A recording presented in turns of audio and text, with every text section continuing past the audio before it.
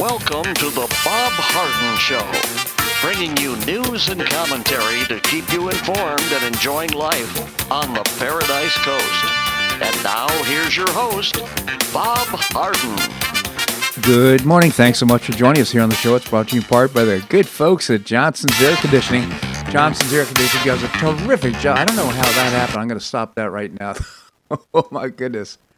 Johnson's Air Conditioning is the longest established air conditioning company in Naples in the Collier County area, and is also just does a great job. I hope you'll visit johnsonsairconditioning.com. Also brought to you by Life in Naples magazine. Be in the know and stay up to date by reading Life in Naples. The website is lifeinnaples.net.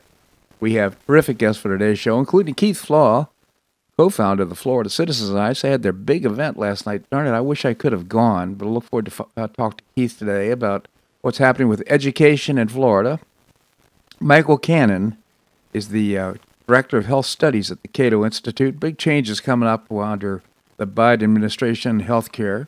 We'll visit with Seton Motley, the founder and president of Less Government, about big tech use as a business model stealing intellectual property. And Bill Barnett, former mayor of Naples, will be joining us as well. It is February the 11th, and on this day in 1990, Nelson Mandela, leader of the movement to end South African apartheid, was released from prison after 27 years. 1990. 1944, he was a lawyer, joined the African National Congress, the oldest black political organization in South Africa, when he became a leader of the Johannesburg Youth Wing of the ANC. 1952, he became deputy national president of the ANC and advocating nonviolent resistance to apartheid, South Africa's institutionalized system of white supremacy and racial segregation. However, after the massacre of the peaceful black demonstrators at Sharpeville in 1960, Nelson helped organize a parliamentary branch of the ANC to engage in guerrilla warfare against the white minority government. In 1961, he was arrested for treason, and although acquitted, he was arrested again in 1962 for illegally leaving the country. Convicted and sentenced to 5 years at Robben Island Prison, he was put on trial again in 1964 of charges of sabotage. In June 1964, he was convicted along with several other ANC leaders and sentenced to life in prison. He spent his first 18 of his 27 years in jail at the brutal Robben Island Prison, confined to a small cell with a bed or without bed or plumbing. He was forced to do hard labor in a quarry.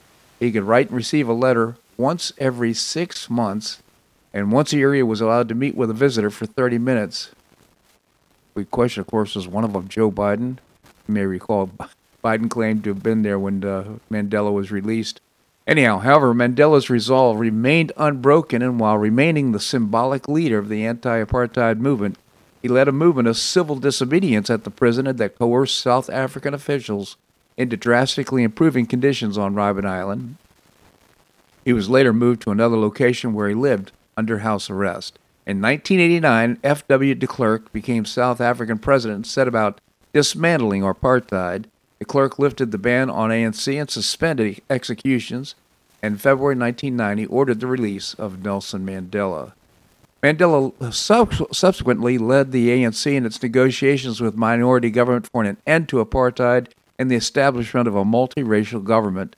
In 1993, Mandela and de Klerk were jointly awarded the Nobel Peace Prize. 1 year later, the ANC won an electoral minority in the country's first free elections, and Mandela was elected South Africa's first black president. Mandela retired from politics in 1999, but remained a global advocate for peace and social justice until his death in 2013. Sadly, for all his struggle, and of course he lived a noble life, he was a socialist. And that legacy, of course, lives on in South Africa right now with all the ideas that plague here in the United States. But what a life he led. Too bad he had his ladder leaning against the wrong wall when he got out of prison. Well, the Florida Department of Health reported 92 new cases of COVID-19 and no additional deaths in Collier County yesterday. The number of cases is going down. The 7-day average of new cases was at 89 through Tuesday. That's a big drop, less than half of the average on January the 1st. On Wednesday, there were 72 folks in the hospital with the COVID-related issues. It's only 72. So that's dropped down from way over 100 to just 72. So things are looking up here on the Paradise Coast. I hope they stay that way. People are talking about mutations. We'll talk about that in a moment. So have you, Alfie Oaks and Seed to Table taken a hit because of the shaming and the virtue signaling from the national news? I don't think so. On the entrance to the sign to Seed to Table, it reads, if we see you without a mask, we will assume you have a medical condition and will welcome you inside to support our business. In other words, masks are optional at Seed to Table, in spite of the county mask mandate. NBC News' Sam Brock did a hit piece on this fine establishment, spotlighting the store's optional mask policy in an effort to score on Oaks Farms' owner, who disputes the official COVID death numbers. He disputes the whole thing as a hoax. But the real truth is actually a heartwarming source of civic pride for anti-maskers and people with breathing-related medical conditions, according to sources on the ground. My wife Linda shopped there on Saturday, and one of the cashiers told her that there was a line all the way around the building to get in at 6 a.m. that morning when Seed to Table opened.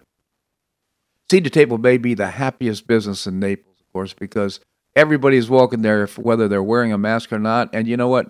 Virtue signaling about masks is not welcome at Seed to Table. Well, the mainstream media is filled with daily blasts of dread about the new wave of virus that will affect us all. Expect 4 to 6 more months of lockdowns, masks, schools, closures, we're all told. Here's the latest data. From their peak about a month ago, cases are down 56%, positive percentage is down 51%, hospital census is down 35%, ICU census is down 28%, deaths are down 16%. Every region in this country is falling in every metric now, and sharply. But the mainstream media warns of Super Bowl parties that are supposedly the new super spreader, just like Thanksgiving, Christmas were supposed to be, even those who had no discernible effect on the disease curves. And while this victory celebration in Tampa may not have been the wisest thing in the world, it was worth noting that Corona Maniacal Sports predicted mass outbreaks of virus after Alabama's win a month ago, and all the metrics in Alabama seem to have crashed like everywhere else. There's nothing to justify short-term doom and gloom when all the metrics are moving so sharply down. The media should try reporting some good news for once, in just my opinion. And by the way, Tucker Carlson had accused the U.S. authorities of lying about safety of new coronavirus vaccines during a segment of his show attacking big tech and the media for censoring skepticism towards inoculation. Tucker argued that the orthodoxies, and by the way, if you don't watch Tucker Carlson, you're missing something special. He's very prepared every night and does a great job.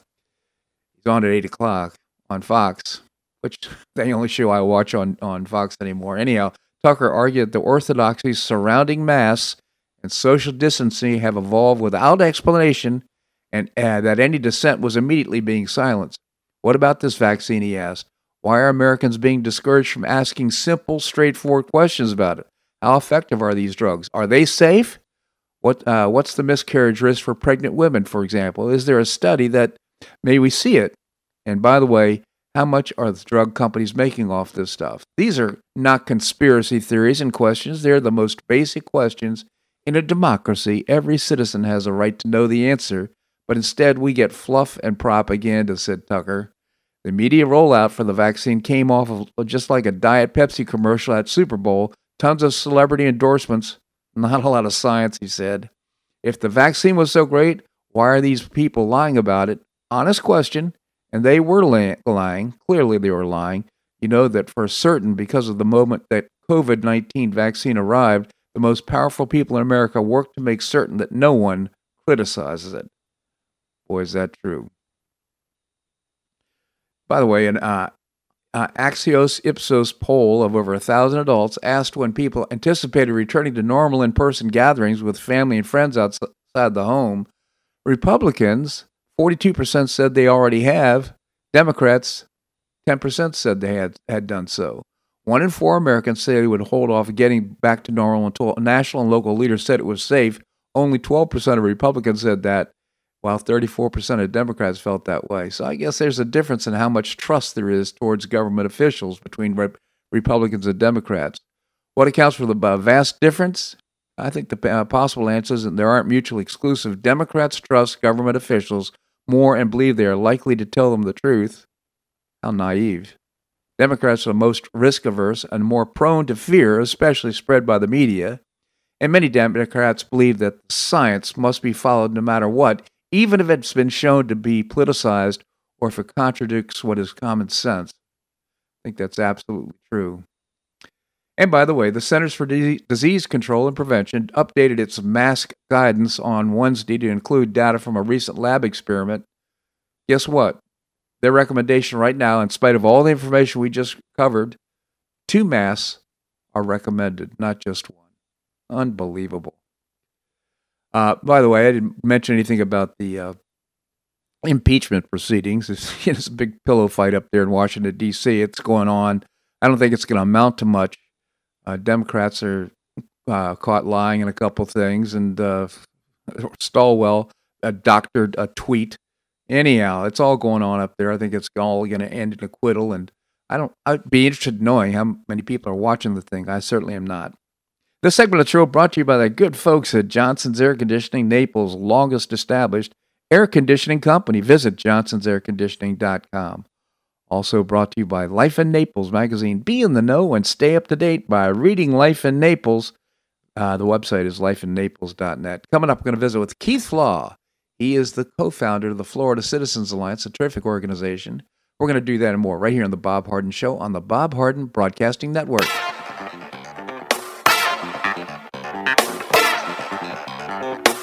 Stay tuned for more of The Bob Harden Show here on the Bob Harden Broadcasting Network.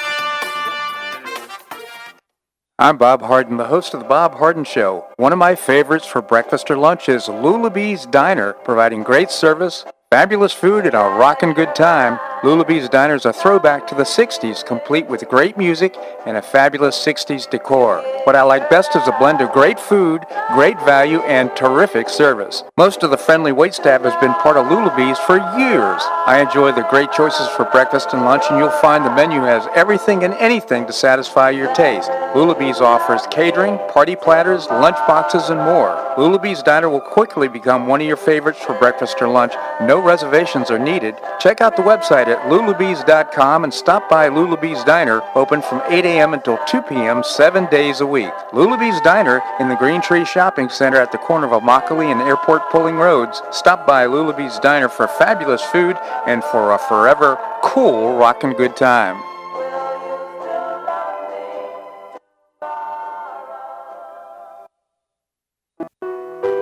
Did you know St. Matthew's House operates the only emergency homeless shelters in Collier County? St. Matthew's House provided more than 500,000 hot meals to those in need last year, and since 2010, 527 men and women have graduated from the St. Matthew's House Justin's Place Addiction Recovery Program. For over 30 years, St. Matthew's House has provided innovative solutions to fight homelessness, hunger, substance abuse, and poverty in Southwest Florida. And you can help St. Matthew's House in this life-transforming work by patronizing the St. Matthew's House thrift stores, Cafe M25, car wash and detailing center, and award-winning catering operations. For more information, visit stmatthewshouse.org. That's stmatthewshouse.org. St. Matthew's House is a 501c3 not-for-profit organization and does not solicit government funding.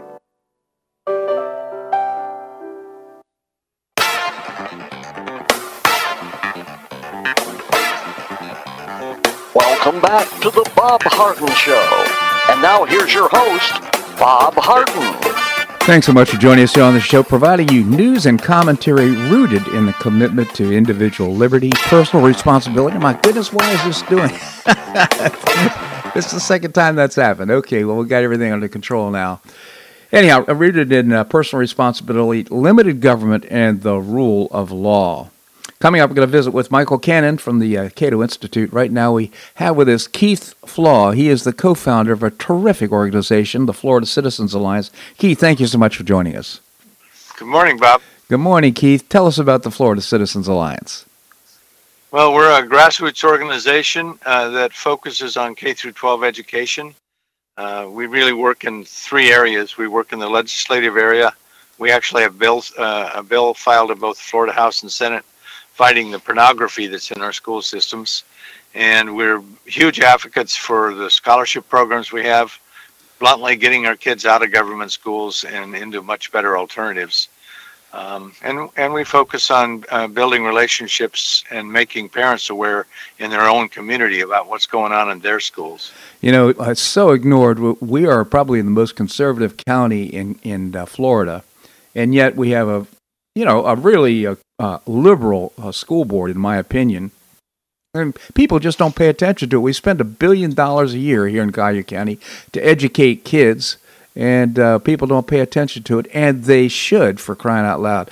Now, you had a great event last night. I'm sorry I wasn't able to attend. I got a little back problem here. I'm having surgery on Monday.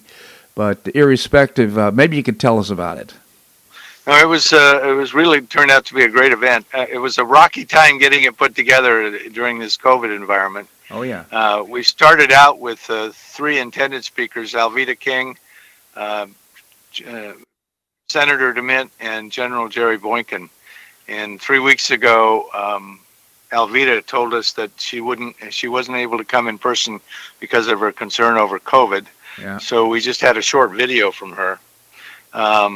And we replaced her with a lady that was amazing, Rebecca Friedrichs. Rebecca's a teacher out of California who's been fighting the union. She actually was the plaintiff in a case that went all the way to the Supreme Court. And a long story short, and I won't get into the details, but the end of that effort was now that teachers don't have to pay.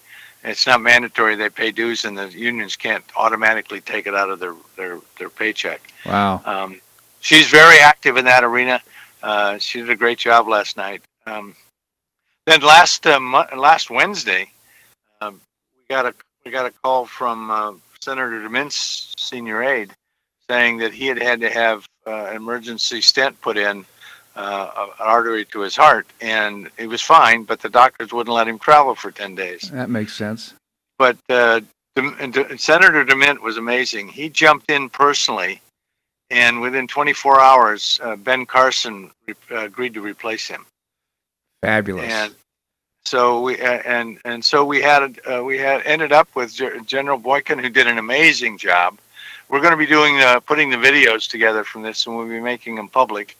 But it was just a really a lot of support in the room.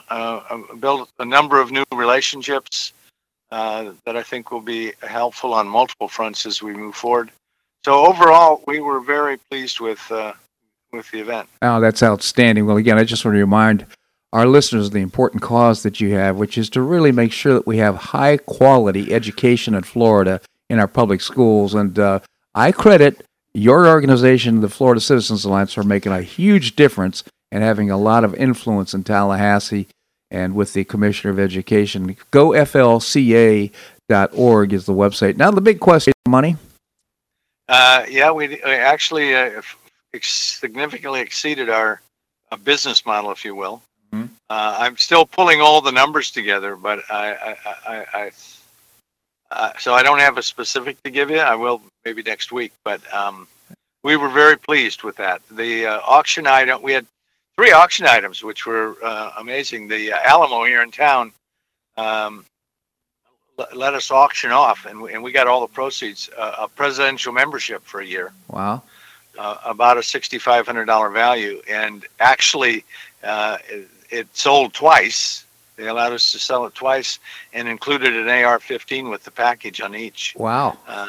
And then we had Jim Lindell, or Mike Lindell from the My Pillow operation. Yeah. We had an auction item that actually sold twice.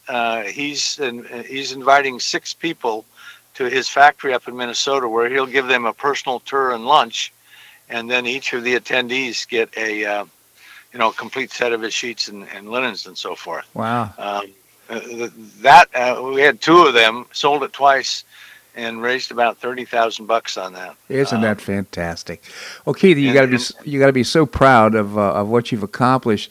I don't know. I want to just mention this to you because I'm not going to have other chances to share it on the show. But apparently, yesterday, Representative Thomas Massey from Kentucky. Did you hear about this? No, I haven't. Well, he says he has a one sentence, 10-word bill that he's submitted since H.R. 899. It reads, "The Department of Education shall terminate on December 31st, 2022. I think we pretty much understand where he stands. But, that is one of the best bills I've heard coming through the House of Representatives in a long time. Yeah, well, philosophically and ideologically, I would certainly agree with that. Once these government agencies, even though they're unconstitutional in every respect, once they get going, it's really, really hard. A number of presidents have committed to get rid of it, and even Trump said he would. But it's just really hard to break a monopoly. So I wish him well with that. Yeah, I do too. It probably won't pass. I think Trump probably knows better than anybody that the deep state is very deep in Washington, D.C., and I'm sure the unions and all the things that really prohibit progress, we should have probably 4 agencies instead of all the alphabet agencies we have in Washington, D.C. Anything created after 1800 probably should be closed down. Yeah. Well, you've heard me say this. I'm sure your listeners may recall it. I always start a conversation with people on our public schools are union-driven government monopolies. And most people, even though they don't know what to do about it, would quickly agree. And then the question becomes, how do you reform a monopoly? Yeah. And the answer is you can't. You have to break it. And how do you break it? And that's competition taking their kids away. So that's why we spend so much energy just encouraging parents to take responsibility for the kids, stop drinking the Kool-Aid and get their kids out of government schools. Absolutely. Well, one thing we could do is if we're going to have teachers unions, we ought to have student unions or parental unions or something, because they got a lot of force and a lot of power, and they have a monopoly, as you pointed out. Everybody needs to take a second look at this and really pay attention. I want to encourage our listeners to go to your website, GoFLCA.com. GoFLCA.com. Just really impressive organization. When are the videos going to be up? Well, it'll probably early next week. We put we put a lot of energy into this, so I'm not promising before Tuesday or Wednesday of next week. We just got a lot of cleanup to do and things to. And by the way, we're still very focused on the bills that are moving up in the legislature. We've got our bills that are filed, and we're really working hard on supporting parents' rights bills and a total revamp of all the scholarships that are so beneficial to our kids. So, all great. Florida is leading the way, and I credit you leading the way in school choice and giving parental choices. They've tied the lack of school choice to student suicides, to all kinds of things, all kinds of bad effects. It's the right thing to do. So, Keith, again, GoFLCA.com is the website. Keith, thank you so much for joining us. Thank you, Bob. Hey, good luck with your surgery next week. Oh, thank you so much. Keith is referring to, I'm having a major back surgery on Monday, so next week there probably is not going to be any shows. I'm sure I'll be out for a week, hopefully not longer. But looking forward to get this over with, because you know what? I'm tired of the pain, and even though it doesn't interrupt doing the show, but I look forward to getting back to normal. Coming up, Michael Cannon. He is the member of the Cato Institute. He's the Director of Health Studies at the Cato Institute. We're going to do that and more right here in the Bob Harden Show on the Bob Harden Broadcasting Network.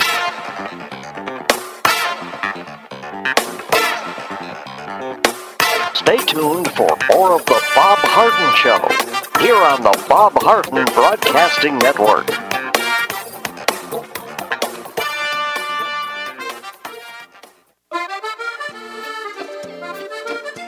Blue Provence Restaurant is a favorite dining destination for many Neapolitans, including Linda and myself. Blue Provence, located in a historic building in the heart of Old Naples at Creighton Cove, offers a mix of French bistro cooking with bold, fresh Floridian flavors. Experience award-winning cuisine at Blue Provence and enjoy one of Florida's most extensive, eclectic, and fun wine cellars. Dining choice of the popular Eat-In Bar, the intimate courtyard garden, or the beautiful Provencal Caribbean dining room. Enjoy a wonderful and memorable evening in a casual and relaxed atmosphere that includes a taste of Provencal hospitality. Blue Provence is open 7 days a week all year round. Visit BlueProvenceNaples.com for reservations, everyday specials, and coming events. That's BlueProvenceNaples.com or call 261-8239. That's 261-8239. Blue Provence French Restaurant in the heart of Old Naples.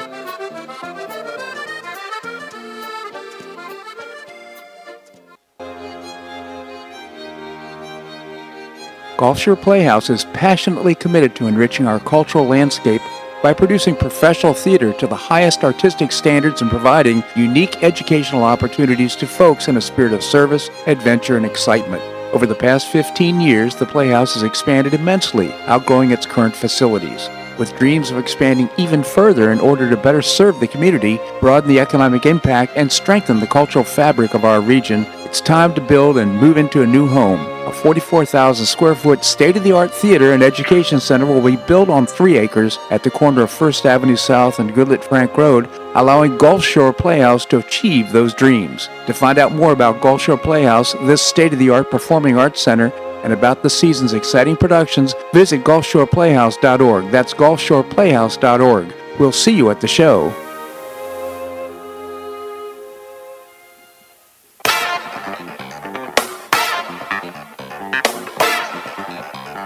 Welcome back to the Bob Harden Show.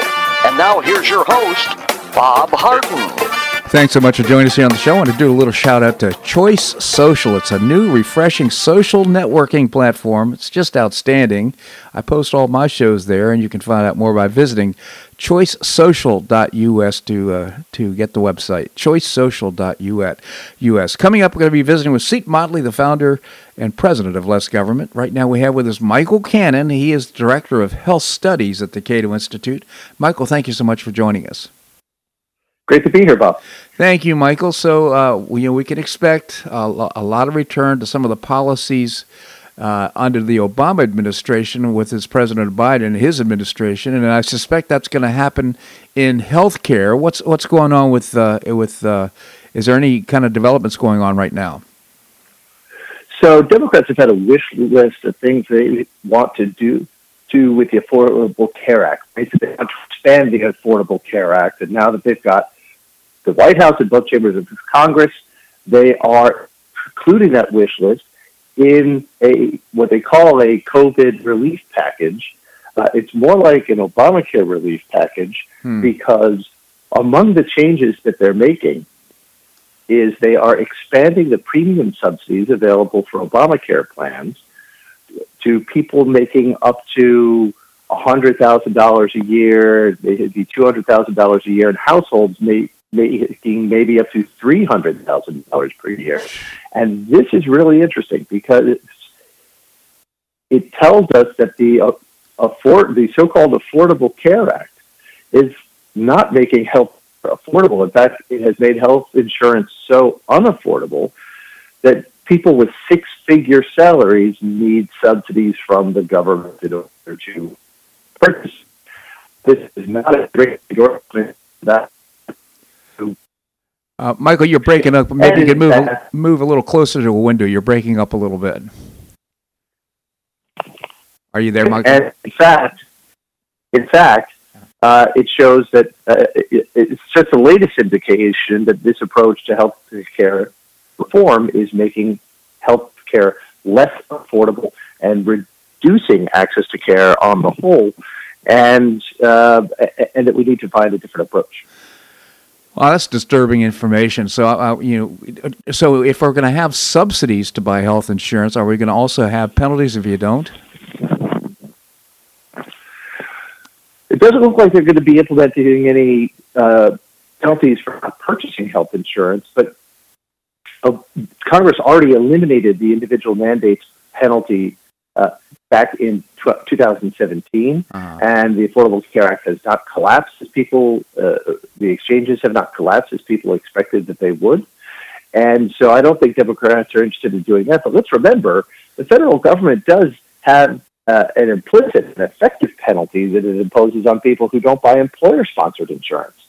There's a huge tax preference for employer-sponsored insurance, which creates a situation where either you buy the type of insurance the government wants you to buy, which is insurance that's tied to an employer, so it's lousy insurance. It disappears when you change jobs or lose your job for any reason, even if you've gotten sick, and then it'll leave you with a pre-existing condition.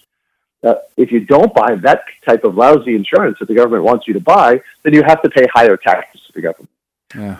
Call that a mandate to purchase health insurance, but it operates in exactly the same fashion, and that's a mandate that Congress should be getting rid of. If Congress is interested in making healthcare more affordable and access to healthcare more secure, that should be job number one. Yeah. But this Congress isn't interested in doing that. They would much rather subsidize people who are making six-figure salaries in order to help those people afford a very unaffordable health insurance law. It's such a shame. I'm an advocate for health savings accounts and having catastrophic health care coverage so that we can reduce the premiums, keep ourselves healthy, and have backup in case we have something catastrophic happen to us that we have to cover, like my back surgery coming up on Monday. But Bob, you're having back surgery? Yes, I am.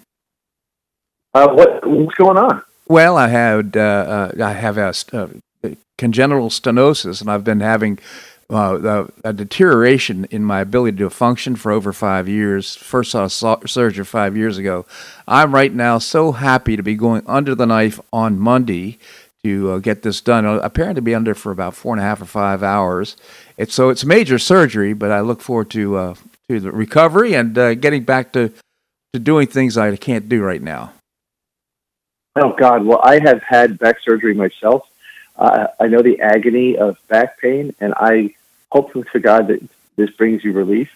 Maybe we could talk a little more about it offline, because the track record of many back surgeries is not great. The medical literature finds that a lot of back surgeries do not help and can often make things worse. Yep. I say that as someone who has undergone such a procedure.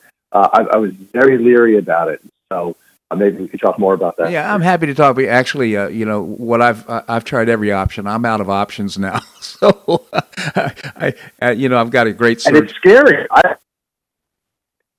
When I was making that decision, it was a horrible place to be in, a horrible state of mind to be making that sort of decision. And I will say, I had a pretty good outcome. I can't be sure that the surgery made it better, but my guess is that it did. When was the surgery? I consider myself one of the lucky ones. Yeah, when was the surgery? Oh, God. I have to date it by my children's ages, and so it was years ago. It was probably 9-10 years ago. Okay, interesting. So yes, I'm aware that many people have difficulty with back surgeries, and I'm totally aware of that. But like I say, I think I've got a good surgeon. It's all in his hands, in God's hands, and on Monday, hopefully, I'll come out of all of this with good recovery. We'll see how it goes. In any event, it looks like we're going down the wrong path legislatively when it comes. What percentage of our population is covered by Obamacare? Well, it's a pretty small percentage. It's only about 10 to 20 million people, which is less than 10% of the population, in the health insurance exchanges. There are millions more in the Medicaid expansion part of Obamacare. Yeah. But the exchanges, Democrats are hoping that those will play a larger role in providing health insurance to people, and that should really concern everyone. Not even primarily, because Democrats themselves believe that people with six-figure salaries need from the federal government to help them afford Obamacare coverage, but also because the coverage is not good. There are people who had better coverage prior to Obamacare, were thrown out of those plans, and they now have health insurance that provides less access to care than they had before. And, Bob, if I could recommend a guest for your show, there's a man not far from where I am right now in Northern Virginia. His name is Christopher Briggs. He's a father of 9, and the youngest of his 9 children is an adorable little girl named Colette. She was diagnosed with leukemia back in 2015, and it has been a struggle to get her care that she needs because Obamacare has been encouraging her insurance companies to drop coverage for the providers that provide her treatment. Unbelievable. And Chris is a very well-spoken advocate for his daughter, and he talks about how maddening it has been to try to get care for this little girl with cancer. Michael, Obamacare's promises. Yeah, I need to move on, unfortunately, but this is such an interesting story. And, of course, the solution to problems created by the government is more government. So we're going to pick up this conversation another time. Genuinely appreciate your commentary. Cato.org is the website. Thank you so much for joining us. Thank you for having me, Bob, and best of luck next week. Thank you so much. All right, coming up, we're going to be visiting with Seton Motley, the founder and president of Less Government. We're going to do that and more right here in The Bob Harden Show on the Bob Harden Broadcasting Network.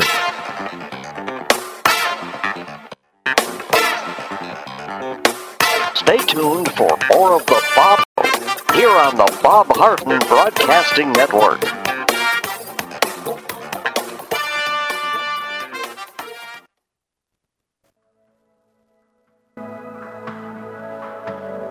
Do you suffer from joint pain in your shoulders, hips, or knees? I was suffering from debilitating pain in my knees.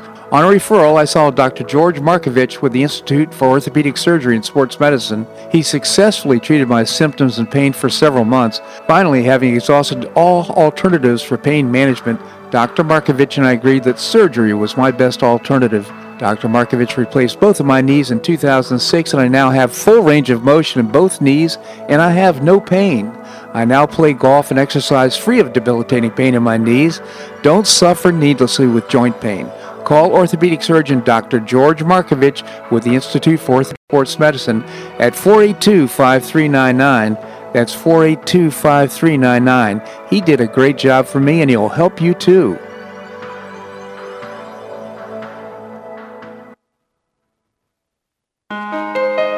You listen to The Bob Harden Show, so why not market your company to our loyal listeners? Ads are played live on each show and then archived so listeners can hear the show and your ad at their convenience. Each advertising package includes a banner on bobharden.com with a link to your website at no extra charge. Join Lulabee's Diner, Johnson's Air Conditioning, Blue Provence, and many others who advertise on the show. Call me at 598-3889, that's 598-3889, or send an email to bobharden@hotmail.com to design an ad program that's just right for your business and your budget. You'll be pleasantly surprised at the cost and the value. Several advertisers have been with me for years. Find out why by calling 598-3889 or send me an email to bobharden@hotmail.com. You'll be glad you did.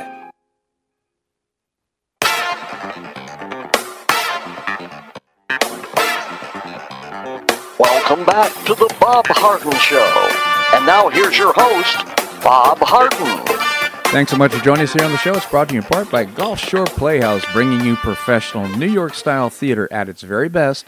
The website is gulfshoreplayhouse.org. Coming up, we're going to visit with the former mayor of Naples, Bill Barnett. Right now, we have with us Seton Motley. Seton is the founder and president of Less Government. Seton, thank you so much for joining us. Good morning, sir. Good morning, Seton. Thank you so much for joining us. Tell us about Less Government. Yeah, we just reduced the size, scope, and sphere of influence of government, and we're headed in the wrong direction. Yes, we are. But it's a big market, Seton. The market's wide open. So hey, you wrote a column, which is really fascinating. U.S. has institutionalized big tech's intellectual property theft. What an interesting concept that is. Maybe you can tell us about it. Yeah, unfortunately, we've had it's come from all three branches, really. Trump cleaned it up as best he could in the executive branch. God only knows what Biden administration is going to do to undo what Trump did. But there was bad legislation in 2013 called the American Invents Act, led by Republicans, which is an embarrassment. And amongst the many, it was called the American Invents Act. Amongst the many bad things, perhaps the worst was the creation of what's called the Patent Trial and Advisory Board. Yep. And that exists in the Patent and Trademark Office, and it turns the agency that's issuing patents into the agency that also kills patents. Right. So they issue you a patent out of the Patent and Trademark Office, and then Google and Facebook and Amazon and Microsoft team up to challenge your patent because they don't want to pay for it. And they challenge it at the PTAB board. And I looked it up. It's an average of $450,000, not $250,000 per challenge to fend off these challenges. And what Google and Facebook and Amazon do is sometimes they coordinate. And if multiple companies want to kill the patent, they'll file jointly, and they'll file a bunch of charges, which is really one charge, but they'll word it slightly differently so it counts as a different thing. So, of course, $450,000 per isn't a lot of money to Google and Facebook and Amazon and Microsoft, but to the guy who just invented something in his garage, it kills him. Yeah, this is and what happens is when you can't afford to defend your patent, it just goes into the public domain, and then everybody steals it. Yeah, it's just and theft. So that came out of the Congress.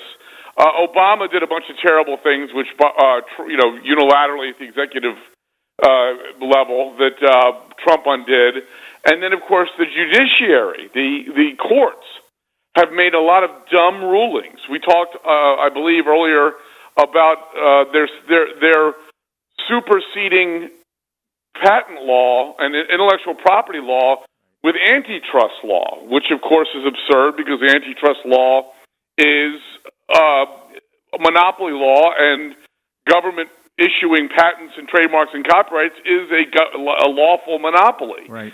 So you can't have the government issue you a patent and then sue you for being a monopoly. It's absurd. Additionally, there was a ruling in '84.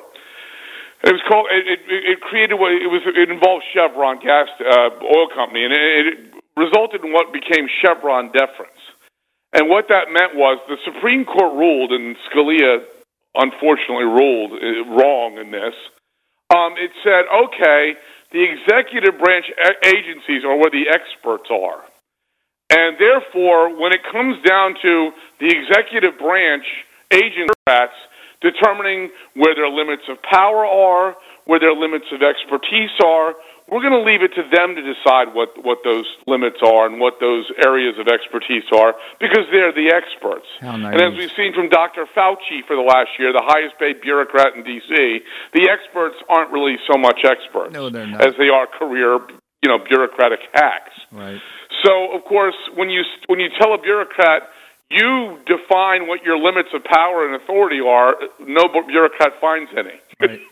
So you've got these executive, so you've got this, you created this double-edged sword of, one, the courts ruling against patents in favor of law that shouldn't be superseding copyright law and patent law and trademark law.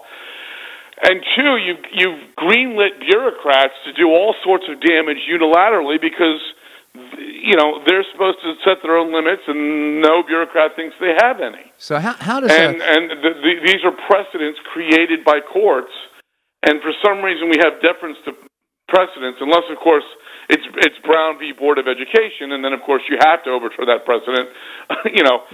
Some precedents are more equal than others. So let me ask a pointed question here. So yeah, this combination of things is what's really damaged us globally as far as being an intellectual property creator and leader. Yeah, it's such a shame. And by the way, how does a court, a part of the judicial department, end up in the executive branch? Say that again. I'm sorry. How does a court end up in the executive branch? Well, that's the thing. There's a bunch of those that have happened over the years, and courts have ruled that it's okay, which of course is, again, the Founding Fathers set up three branches of government under the impression that each branch would defend their purview, right? Right. When judges start writing law, the Founding Fathers thought, okay, Congress, which is supposed to write law, would rein in the judges who are taking their job. Likewise, the executive branch is not a judicial branch. And by the way, the lawyers that serve as the judges in these PTAB, Patent Trial and Advisory Board cases, often come off of representing the big tech companies and then go and rule on the big tech companies' filings against patents in the Patent Trial and Advisory Board hearings. So there was one Apple guy who just finished 14 cases for Apple and then went and became a PTAB judge and ruled for Apple. Yeah. Didn't have to recuse himself or anything. That's unbelievable. I think it's 75% of the rulings at PTAB overturned the patents that were just issued by the Patent and Trademark Office. See, this is unfortunate because you have people who come up with an invention, they patented the invention, trademark it, whatever it might be, and then big businesses say, oh my goodness, that looks very attractive. We should have that. We should own it. Instead of just making a deal with the guy that invented it, they just steal it through the legislative process or the because over the years, of course, up front it's more expensive for big tech to challenge the patent. But if they're going to use it for 20 years or 8 years or 16 years, long term it's cheaper to destroy the patent right rather than pay for it. And of course they have the money to be short term stupid and afford to be long term, damaging to the intellectual property world. Yeah, we just need government to stay in its lane and just leave. let the free market work. If you look at everything that's wrong with this country, it's government doing something it shouldn't be doing. Right. It's actually identifying a problem they created and trying to solve it. It's unbelievable. Steve Motley, again, the founder and president of Less Government. I encourage you to visit lessgovernment.org. A terrific column. U.S. has institutionalized big tech's intellectual property theft. It's a great read. Steve, I always appreciate your commentary. Thanks so much for joining us. Thank you very much. My pleasure indeed. All right, coming up, we're going to be visiting the former mayor of Naples, Bill Barnett. Do that and more right here on The Bob Harden Show on the Bob Harden Broadcasting Network.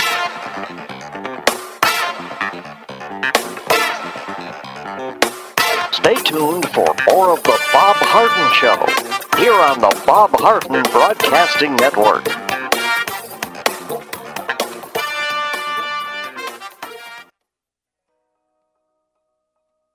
Do you have an extra auto you'd like to donate to charity? Maximize your tax deduction, support your favorite charity, and help a local child in need by calling Naples Auto Donation Center. Naples Auto Donation Center is a not-for-profit licensed car dealer. Just call NADC at 692-9840 and they'll take it from there. You get a properly documented tax deduction for whatever the vehicle actually sells for. Your designated beneficiary charity gets half the profit after fix-up costs, and the net revenue generated by NADC goes to Friends of Foster Children to provide tutoring and other enrichment activities for foster children the government doesn't provide. And NADC is also one of the few places in Collier County that sells inexpensive cars that actually run to folks who would otherwise not be able to afford one. It's a real win-win. Call Naples Auto Donation Center at 692-9840 or visit the website nadckids.com. You'll be glad you did.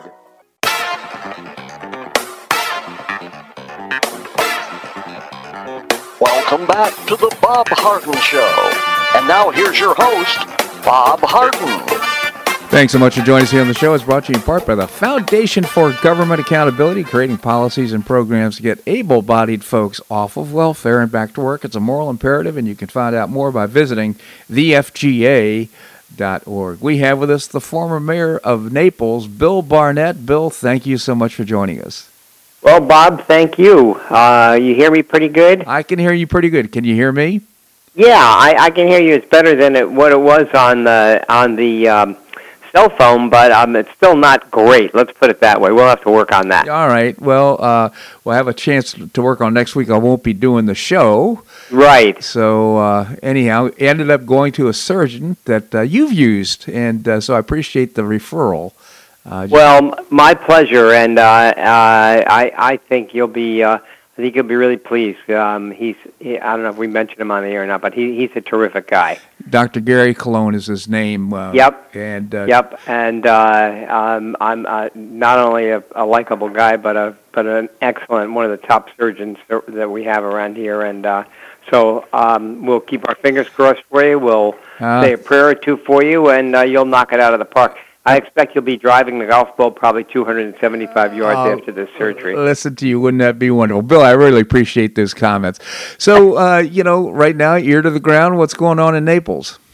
Well, it seems that we're that the COVID shots are certainly increasing. Mm-hmm. I'm still hearing from friends and people that I know, as you probably are, that they're still having a difficult time, but I think less of a difficult time. Mm-hmm. Than prior. I agree. I don't know what do you hear? Well, clearly the demand exceeds the supply, and you got 260 million people that want a shot. It's rolling out slowly. So my advice is just be patient. You have to call up or you have to get on our website and get an appointment. Now, I understand you had some good luck. Did you get any special treatment? Anybody? No, gosh, we didn't get any special treatment. I mean, that was the first question people were asking me. Oh, you used your juice. I said, man, I ran out of juice a year ago.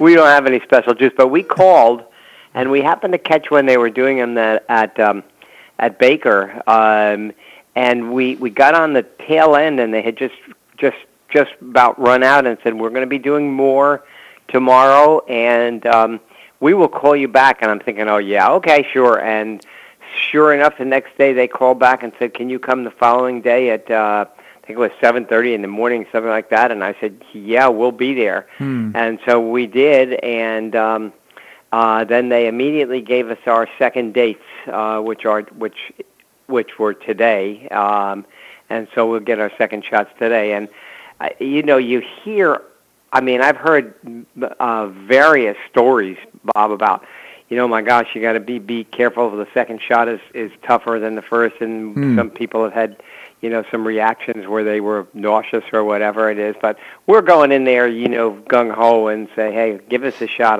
regardless of whatever. We've kind of got the day blocked off, and I didn't make any plans for tomorrow. So whatever it is, Yeah, well, that's the right attitude. If you make the decision to do it with a positive attitude. That's my point of view. I mean, you can't have doubts and second thoughts about it. So right, exactly. And I didn't tell you this. City council meetings. Mm-hmm. I thought you might find this interesting. The numbers came out for the past year, and it seems that my last year as mayor, full mayor with the year 2019 mm-hmm. up until 20 was. I had 355 hours worth of council meetings. Well, it seems that our current council has 550 meetings up till now, and 3 months of no meetings. So, what does that tell you? It tells you're going to have a lot of long meetings. So they're making a lot of noise, but I'm not sure they're doing much, Bob. Yeah, they're squeezing, but they're not much juice is coming out. Well, maybe that's a good thing. Sometimes less government is good. Yeah, for sure. So anyway, I mean that's about it. I know the restaurants are still busy, but it's funny, we see some places that we think are busy. That should be busy, and they're not. I know that Chris yesterday she said she went to one of the restaurants in Waterside, mm-hmm. and she said it was around noon, and it was kind of quiet, and I'm thinking, wow, those restaurants are usually pretty busy. So I just don't know. I know, you get any feel for that? Well, we go to Blue Provence a lot, and it's busy all the time. Oh well, yeah, there's absolutely no doubt about that. Stop by with a friend. They're a fine restaurant. I stopped by with a friend to get a sandwich for lunch. We usually don't do lunch, but we stopped at Captain and Crew to get. Have you been there before? Captain and Crew? Yeah. I used to go there for lunch all the time when I was at City Hall. It was right around the corner. Yeah, well, they had a tuna, what was it called? A tuna BLT. Yeah. What a fantastic sandwich that is. That's a nice sandwich. Yeah, they do a nice little job, and they're busy. And you sit out there and look at Cambria Park, or a lot of people just take a little to go and walk over and sit on the bench in Cambria Park and eat. But the city manager is going back to city business. Chapman is he's applied for the county manager job. We should know in a couple of weeks on that because they're narrowing it down. Yeah. Because Leo Oakes, the current county manager, is leaving in May. And so the scuttlebutt is, will Charles get the job or will he not? Mm-hmm. And I'll hold off on making any judgment on that because I don't think it's proper for me to do that. But I don't have any inside information, so I don't know whether he gets it or he doesn't. But I do know if he gets it, the city council is going to be in a bit of a pickle. Although Dana Souza, who's our assistant city manager, is a fabulous guy and will do a phenomenal job. So either way, I think it's kind of a win-win. Absolutely. I don't know how many people have applied for Lee Oak's job. It's a big job, and he's had some staying power there. He must have done a good job because there's not a lot of controversy in things that he's said or done. But, I would imagine the county would prefer to take somebody local that they know rather than have somebody coming in from another state or another part of the country. Right. And my understanding is that they've narrowed it down, and each commission member has a select few on their desks, and they will narrow down from there. I think they had 5 candidates left from my understanding a day or two ago. Well, that's a big job. So they'll narrow them down, and I think next week they will come out. They'll discuss it in open and make a selection. That's great. Well, I hope if he's the right guy for the job, I hope he gets the job. And I'm sure that. Did you say his name Souza is the assistant? No. Dana Souza is our assistant city manager right now, and he would move up if Charles Chapman got the job as county manager. Great. Dana would move up in the city, hopefully to city manager. And he's a great guy. I said that Charles Chapman, our city manager, has applied for the county manager job. So just changing topics slightly, but Belinda went to see the table on Saturday. Yeah. And she said the cashier told her that the day after that publicity, this guy wrote that really question, tried to tried to smear Oakes. Alfie, yeah. And she said that the line to come in the store at 6 a.m. was around the building. Oh my gosh. I believe it. Yeah, it's just it's the happiest place in all of Naples. It is the happiest place in all of Naples. Chris and I go there. We usually go there on Sundays for our grocery shopping, and we see there are also people there with masks, including us, and yep. There are lots of people without them, and but everybody's getting along and smiling. Well, you can't really see me smiling with my mask on, but you can see the crinkle of my eyes. That's right. So, but he does a great business, and this was the best publicity, Bob, he could have ever gotten in his life. Well, that's the point. I mean, it's and they're still talking about it. Absolutely, it's just amazing. Again, I just genuinely appreciate your commentary here in the Bill on the show. Well, listen, Bob, before you get off real quick, good luck, and I'm 100% confident you'll be great, and we'll be thinking about you. And make sure Linda lets us know how you're doing, all right? Well, you got it. Thank you so much, Bill. Okay, Bob. Take care. Bye. Bye-bye. That's, again, Bill Barnett, former mayor of Naples. I love his commentary here in the show. Has a lot to say, and, of course, he can express his opinions a lot more freely now that he's not the mayor of Naples, and that's always of value. Hope you enjoyed the show today. I certainly did. We've got great guests for tomorrow, including William Yateman. He is a research fellow at the Cato Institute. We're talking about current global events. Keith Maples is with the Neighborhood Health Clinic. He is the, I've forgotten the name, title, but irrespective, I know what he does, and he does a great job of it. But the Neighborhood Health Clinic is a terrific organization. So Keith will be joining us. We'll also be visiting with John Berlau, who wrote George Washington Entrepreneur. And with George Washington's birthday coming up, I thought it might be interesting to talk about his great accomplishments, not only as president, as general, but also his many businesses that he ran at Mount Vernon. And Dave DeBigo is the author of The Devil at Our Doorstep. Dave will be joining us as well. Always appreciate your comments on the show. You can send me an email at bobharden@hotmail.com. If you'd like to get on the distribution list for the email that I send out after each show, again, bobharden@hotmail.com. I hope you make it a great day on the Paradise Coast or wherever you are. Namaste.